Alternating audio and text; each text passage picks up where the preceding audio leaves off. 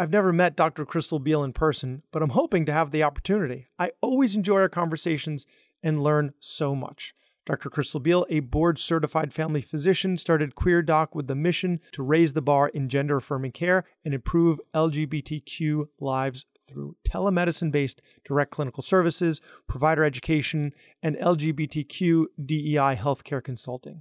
They leverage their lived experience and medical expertise to offer a level of unsurpassed nuance to their services. We talk about gender-affirming medical care and the evolving language surrounding it, and how to best recover after making a mistake regarding that language. Words matter. Dr. Beal attended Florida State University College of Medicine, where they helped found the LGBTQ medical student group. They completed their training at Valley Family Medicine Residency Training Program. Dr. Beal sought extensive additional training in sexual health, queer health, and gender-affirming care, including self-study, continuing medical education trainings, and shadowing experts in the community. They have focused CME in the topics of cultural humility, trauma-informed care, sex-positive care, and kink-affirming care. They share their knowledge working with medical students and through their online program, queercme.com. Our audience, Physician's Guide to Doctoring, listeners can get 10% off with the code PGTD 2022. They are a non-binary femme and are super queer themselves, enjoying queer burlesque, vintage fashion, and their queer, kinky poly family. Welcome to the Physician's Guide to Doctoring, a practical guide for practicing physicians. Dr. Bradley Block interviews experts in and out of medicine to find out everything we should have been learning while we were memorizing Krebs cycle. The ideas expressed on this podcast are those of the interviewer and interviewee and do not represent those of their respective employers. Those on this podcast accept no liability for the outcomes of medical decisions based on this information. As the radiologists like to say, clinical correlation is required. This is not medical advice, and this does not constitute a physician-patient relationship. If you have a medical problem, seek medical attention. And now, here's Dr. Bradley Block. Dr. Crystal Beal, thanks so much for coming back on the podcast. You've always got such great ideas for episodes, and I always learn so much from you and enjoy talking to you. So thanks so much. Yeah, I'm super excited to be back, Brad. I really appreciate your platform that you share for me to get on my soapbox. I love it. Well, thank you so much. So today we're gonna talk about the main topic is the evolving language of gender affirming medical care. But I think as more of an intro to that is just what is gender affirming medical. Actually, let's start with what isn't gender affirming medical care. Let's start with the negative. Like, what are some things that people would think of as being, but you're like, no, actually, that's not quite it. Actually, I think that's a great way to frame the question. One, I'm gonna just give the context that every person you ask will have a different answer to this question, which is also true when you ask someone, what is gender? Right. And that's totally fine. We all get to have individual definitions. I'm just going to give you my opinion, which, similar to assholes, everyone has one. Some have more value than others. But I do actually think it's easier to... I've never heard it said that way before, but love it. Love it. Okay. Sorry. Go ahead. That's all right. I think it's just it is actually easier to think about what it isn't, because I think really, I don't think any aspect of healthcare isn't gender affirming care. Really, I think gender affirming care is similar to trauma informed care and standard precautions, and the fact that it should be universally applied in healthcare. And so it can be as simple as back to our first episode, using someone's chosen name and chosen pronouns. And I think currently in this super politicized environment, right, I think sometimes physicians and healthcare providers think that they have the inherent right to decide whether or not they're going to honor someone's chosen name or pronouns based on their personal values and their political beliefs. And that's actually inaccurate, right? Because we all know we took an oath. I think most of us took an oath, right? About doing no harm. And really the data and research shows that consistent use of someone's names and pronouns is going to decrease their depressive episodes by 71% and their suicidal attempts by 65%. And so by actively ignoring someone's name and pronouns as a healthcare provider, you're increasing their risk of suicide, which is an antithetical to the oath we all took. And so I think gender affirming care is every part of healthcare. even if you're not the person prescribing the testosterone, or you're not the person prescribing the estrogen or the puberty blockers, there are components of it that need to be included at every level, at every stage, with every specialty, with every provider, with every healthcare worker. Does that answer the question, or just like make more questions? I think so. I think so. Although maybe that would be like inclusive care. Mm-hmm. Maybe I'm not using that word correctly. Maybe I am. I don't know. And whereas like gender affirming care, like you provide gender affirming care, right? Yeah. I think as an otolaryngologist, I might inclusive, and I think in some ways the term like holistic has been co-opted by all the, Gwyneth Paltrow goop woo out there. But I think as you can be a holistic provider that, does things like that. Although I have to say that's like using someone's pronouns it's like the bare minimum, right? Like that's the least that you should be doing when you're taking care of a patient, of any patient. Agreed. I think like the bar is actually really, really low. And like we could debate terminology probably like until your baby wakes up at 5:30 in the morning. Right? Because it is like, what is inclusive, what is affirming? And, in my mind, gender affirming care is anything that's going to improve a health outcome. And so like, if we can measure like suicide attempts, like related to pronoun use and related to like inclusive paperwork at a healthcare system, that does actually seem to be like affirming to me because it's changing a healthcare outcome. But I think inclusive is a great word as well. And it's like, as you said, is a bare minimum goal that we should all have in our practice, and not just around gender, right? Around all of our like differences as humans. So exactly. But so when I take out someone's tonsils, that is not gender affirming care, right? That is, it's not. So, but you do provide gender affirming care in your practice. And so what is that? Yeah. And so if you want to kind of divide it out like that, right? Like then you're medical really care. Yeah, you're really talking about a medical intervention that affirms someone's gender as opposed to like a clinical action that you're taking. And that is like a way a lot of people will define it out. And that's a great like definition to think about. And so then you're talking about the actual prescriptive practices of a provider with things like testosterone or estrogen or anti-androgens or, puberty blockers. Sometimes it's just contraception. Sometimes it's just stopping someone's like menstrual cycles. There are lots of kind of things that we do that sometimes maybe people don't realize are gender affirming care, but are. Okay. So far what you've mentioned is all hormone therapy related. Those are the examples that you've given. Is there anything involved in gender affirming care that is not like prescriptive or that would involve something other than hormone? Yeah, I think, if you're getting, again, technically framing it in the context of medical interventions, there's lots of procedures. You can use Botox to affirm someone's gender. Like we use it to like decrease master muscle size to like change the shape of someone's jawline. You can use fillers to like create like a softer, rounder, fuller face. And then, there's obviously surgical interventions in the context of like gender affirming mastectomies for top surgery, and there's bottom surgeries. There's also like a lot of other surgeries a lot of people haven't heard of in the context of like body contouring. Kind of hip to waist ratios is a way that our society codes gender like really quickly when we look at someone. And it's something that isn't typically affected a ton by hormonal prescribing if someone's already completed puberty. And so body contouring is a procedure that can affect that a little bit more. So there's kind of those interventions. There's also going to be like mental health services and counseling support that's going to provide affirming interventions as well. And then like maybe taking someone's tonsils out isn't affirming to you and it's going to be inclusive.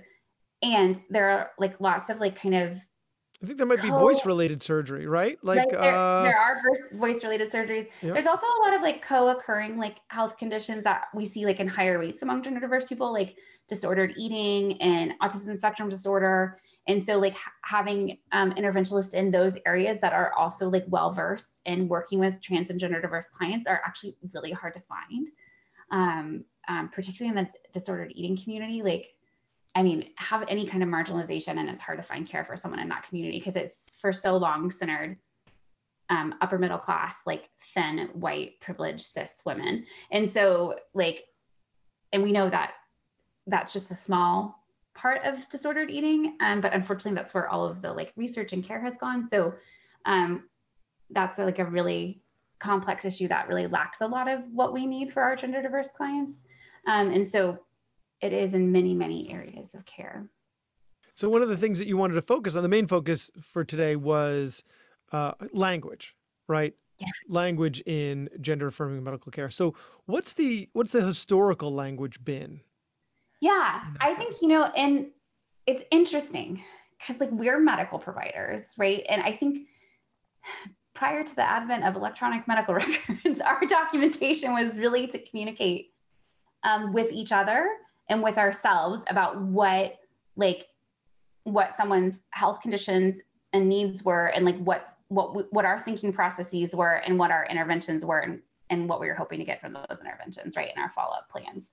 And if you look at like gender affirming care, it's like so enmeshed with this like societal construct of gender that like it hasn't been teased apart into like a truly like medical discipline in a way that like is well communicated across chart notes, right? And so like I will get chart notes from people, and they'll say like, patient percent seeking feminizing hormone therapy, goals for care, feminization, estrogen and spironolactone started. And I'm like, I don't know what the fuck that patient wanted out of their care, right? Because feminine means something very different to me than it means to you, than it means to that patient, than it means to someone, in Australia, than it means to someone in Greece, than it means to someone in Italy, than it means to someone in New Orleans. Like we all have like a societal and cultural construct around these concepts of masculine and feminine that like are going to be highly affected by like the culture we grew up in,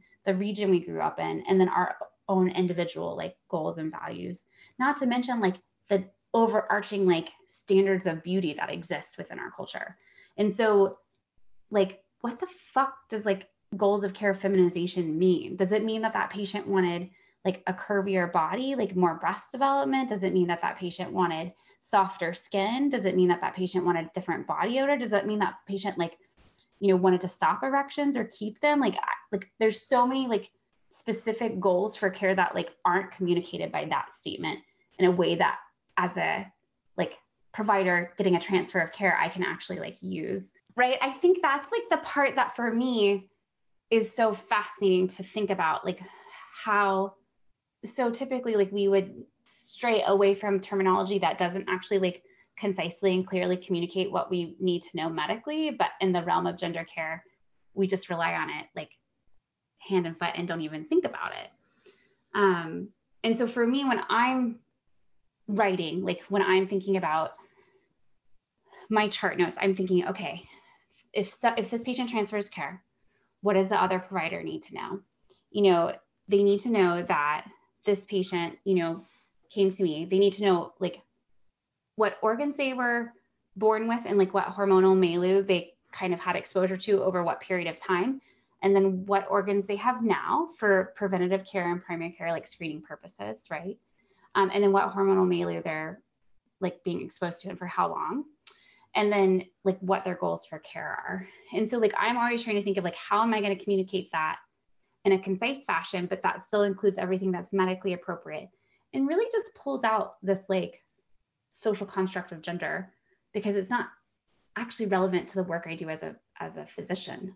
Right. It's super important to my patient and to our society and to all of us as like individuals. But like what I'm medically doing is I'm prescribing a hormone to change something in your physical or emotional experience.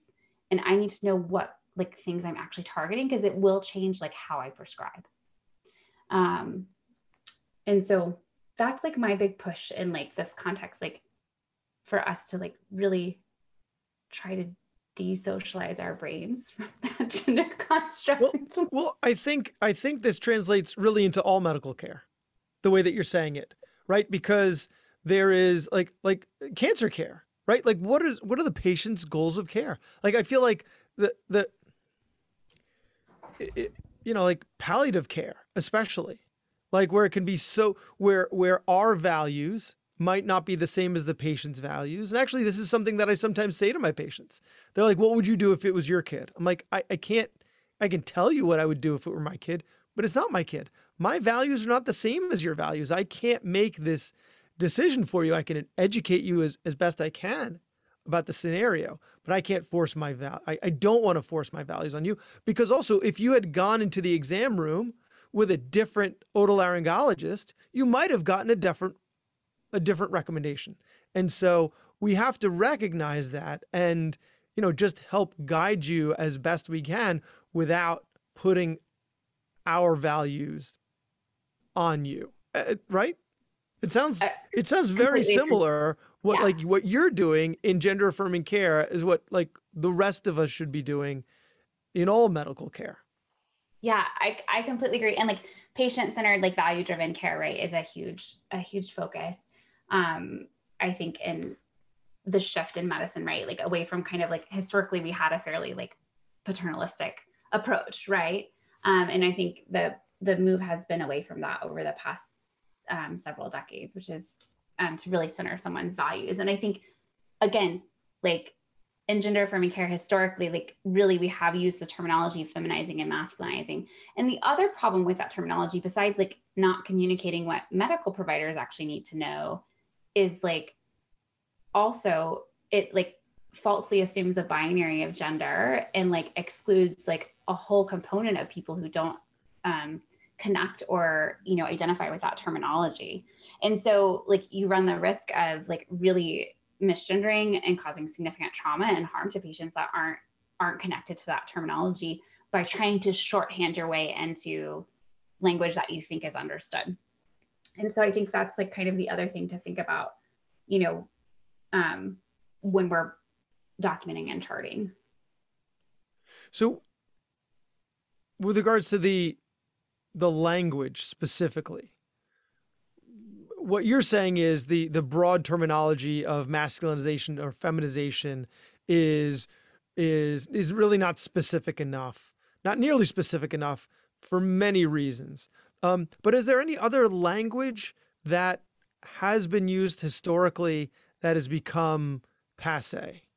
Yeah, lots. Like, I don't right. know if passe is Yeah. aggressive enough to say, you know what I Right, mean? right. You know There's what I mean? definitely like, I mean, right, there was a history of gender identity disorder being diagnosed as a mental illness, just like that used to occur with homosexuality, right? And so like it's gone through like the terminology of like transvestism, transsexualism, like terms which can be very offensive to some people and other people claim as identities and are very proud and comfortable with, right? Um, but in general terminology, like we tend to recommend avoiding. I think also it's not uncommon historically to see transgender used as a noun. That is not something we do in current terminology. Like we use it as an adjective. Um, I think another thing that I see frequently in like, gosh, we're gonna like talk about language for a very long time. In language though is an assumption of a cisnormativity, right? Which so basically what that means is like, right, people think that cisgendered is like the normalness of like life in the world and like transgenderness is like an abnormalness. And ways that that is represented is like when someone says this patient is a woman and they don't put cis in front of that. It's like they're making the assumption that if we're using woman, it's obviously a cis woman.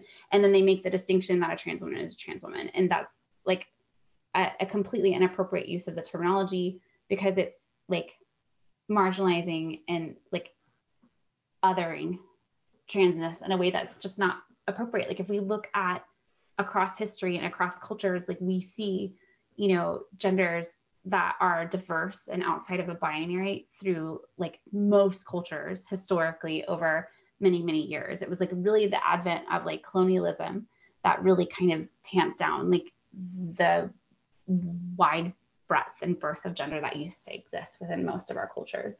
Yeah, it So sounds like if you were to take a history or tell your attending history, this is a 27-year-old black female.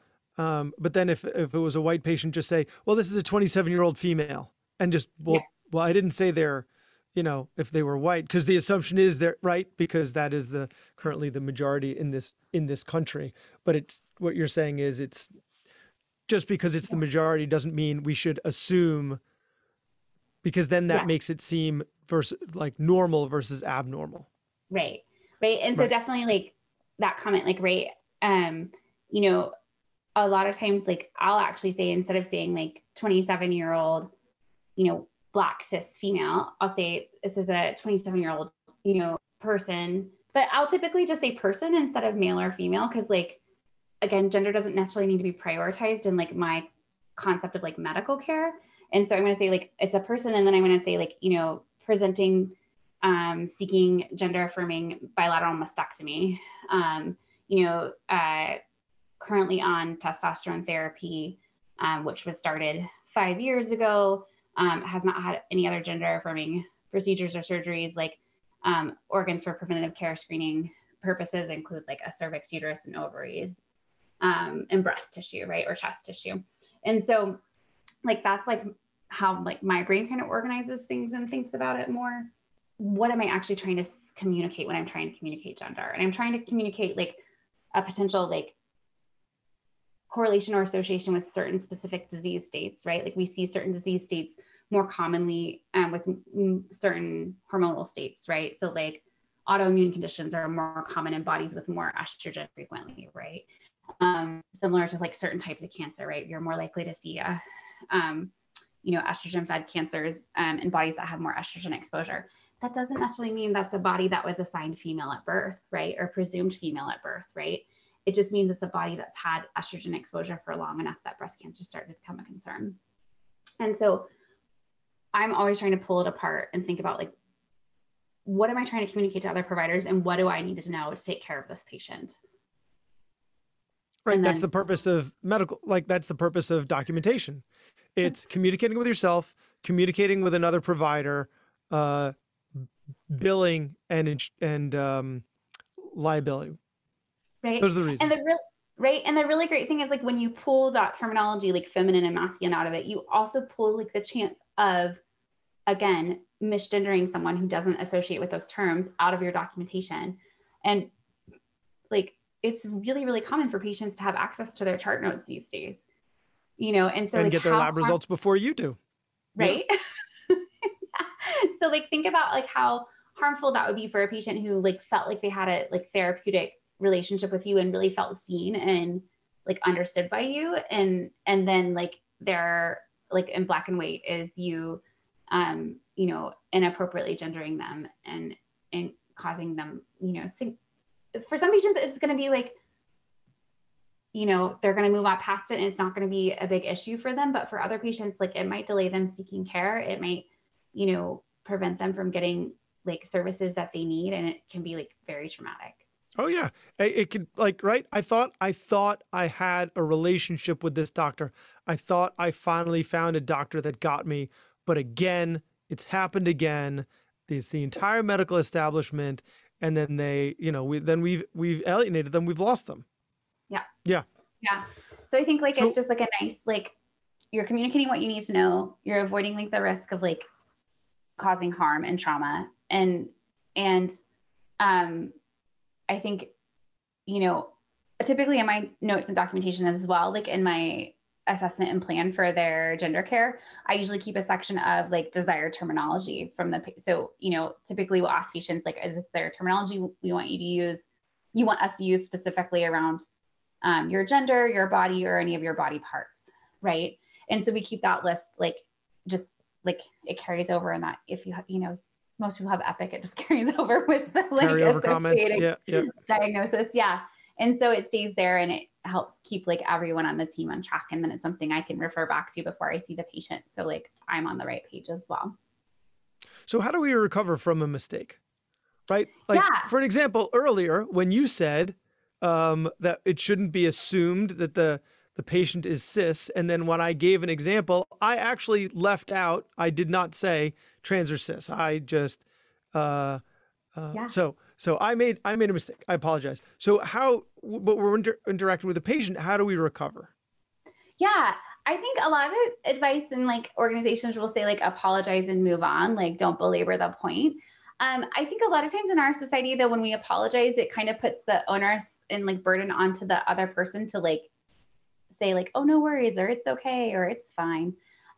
When a lot of times it might not be for them. So I think it's actually a better practice to just say like, oh, I heard that you actually go by, X, Y, or Z, or, oh, I just used the wrong pronouns for you. I'm going to work on that. How is your cough doing today? Like, it's like just calling it out, acknowledging that it happened, like making a commitment to work on it and then moving on, I think is really the best thing we can do as providers. Because it doesn't ask our patients to like try to caretake us when we've made the mistake. Right. And it doesn't like make it about us by like belaboring the like, I'm so horrible and I fucked up and blah, blah, blah. Right. And so it just like allows the attention to stay on the patient and their needs and our commitment to those needs. Love it. Anything else that you think that we didn't discuss today, either about gender affirming language, gender affirming medical care, that we need to cover? I'm No, sure is a there's like perfectly so many fine answer. I'm sure there's so many things, and it's the end of the day for both of us. But I'm happy to like plug my education series if that's an opportunity we can do. Yeah, do it. Sweet. Do it. Let's hear it. Sweet. So if anyone is more interested in learning about gender affirming medical care, I have an online platform called queercme.com. And there is actually a whole course that has 14 hours of CME, CE certified webinars. It has all of like my chart note templates for the care I provide. It has all of the letter templates if you're trying to refer someone for surgery or help them with legal transition, or write a letter of medical necessity. And then we do quarterly Ask the Expert events that are live streamed. So you can talk to experts in the field about any questions you have. And then there's an active community as well where you can post questions, thoughts, or ideas and have other people respond. And so all of that online. And I think kind of the difference between doing that through a conference like WPATH or doing something like more traditionally done is like it's online, it's at your own pace in your own home. And I have lived experience as a gender diverse person. Like I identify as femme, but in like a non-binary fashion. So it's not part of like the traditional female or womanhood in any way. And I have multiple partners in my life and family members who have gone through medical transition as well. And layered with like a high volume practice in gender affirming care, I think it just brings kind of a level of nuance to what I share in the platform that's a little different than you get at a conference. In addition to the fact that I think a lot of conferences really focus on the guidelines like WPATH and UCSF and Endocrine Society, and they're all a little bit outdated at this point. Like the standard that those of us who do this work a lot practice at is a fair bit different than what is readable in the current guidelines. WPATH is coming out with their SCO 8 this year, so there is going to be a big update to the guidelines, which is exciting to see. And then your website. Yes. Queerdoc.com. Yeah. Which I love. I love that website. Thank you. Lots of educational information for patients there. Lots of resources if you have any gender diverse patients that need support groups or education on hormones or how to do their own injections or anything like that. Lots of information there. And we also have our provider education link through there, as well as our corporate consulting. So if your organization is like sucking it up with the names and pronouns, we can definitely help you out there. Wow, you are all over the place. You're wearing a lot of hats now. You're really growing the business. I love it. Yes. I think with the changes in like regulation for prescribing around COVID, we saw so many clinics come into the telehealth space. And that's amazing. I love that trans and gender diverse patients have more options. But we definitely have other clinics in this space that really have like a telehealth startup mentality and kind of did some venture capital funding. And so they really have a goal, I think, of opening in all 50 states. And that was just never something that was really super appealing to me as like a small practice owner. Yeah. Getting licensing in each individual, it just sounds, you'd be spending your entire life filling out paperwork. Yeah, no, thank you. So, I think I was really just like at a point where I was thinking like, well, that's not the way I want to grow. How do I want to grow? And I think there's just so much more ability to improve the lives of my community if I train like providers and healthcare organizations, right? Because as an individual provider, I can see a few hundred patients and change their lives. And that's an amazing experience. And I love it. And I will always continue to do that. But it's just a few hundred lives, and there are thousands and thousands and, millions of gender diverse people in the world. And I would like to have a bigger impact than that. So that's the goal. Amazing stuff. Amazing stuff. And I can't wait to have you back on the show another time. As soon as you think of another topic that you want to discuss, let me know. Sounds good. Dr. Crystal Beal, thanks so much for coming back on the show. Thanks, Bradley. That was Dr. Bradley Block at the Physician's Guide to Doctoring. He can be found at physiciansguidetodoctoring.com or wherever you get your podcasts. If you have a question for a previous guest or have an idea for a future episode, send a comment on the webpage. Also, please be sure to leave a 5-star review on your preferred podcast platform. We'll see you next time on the Physician's Guide to Doctoring.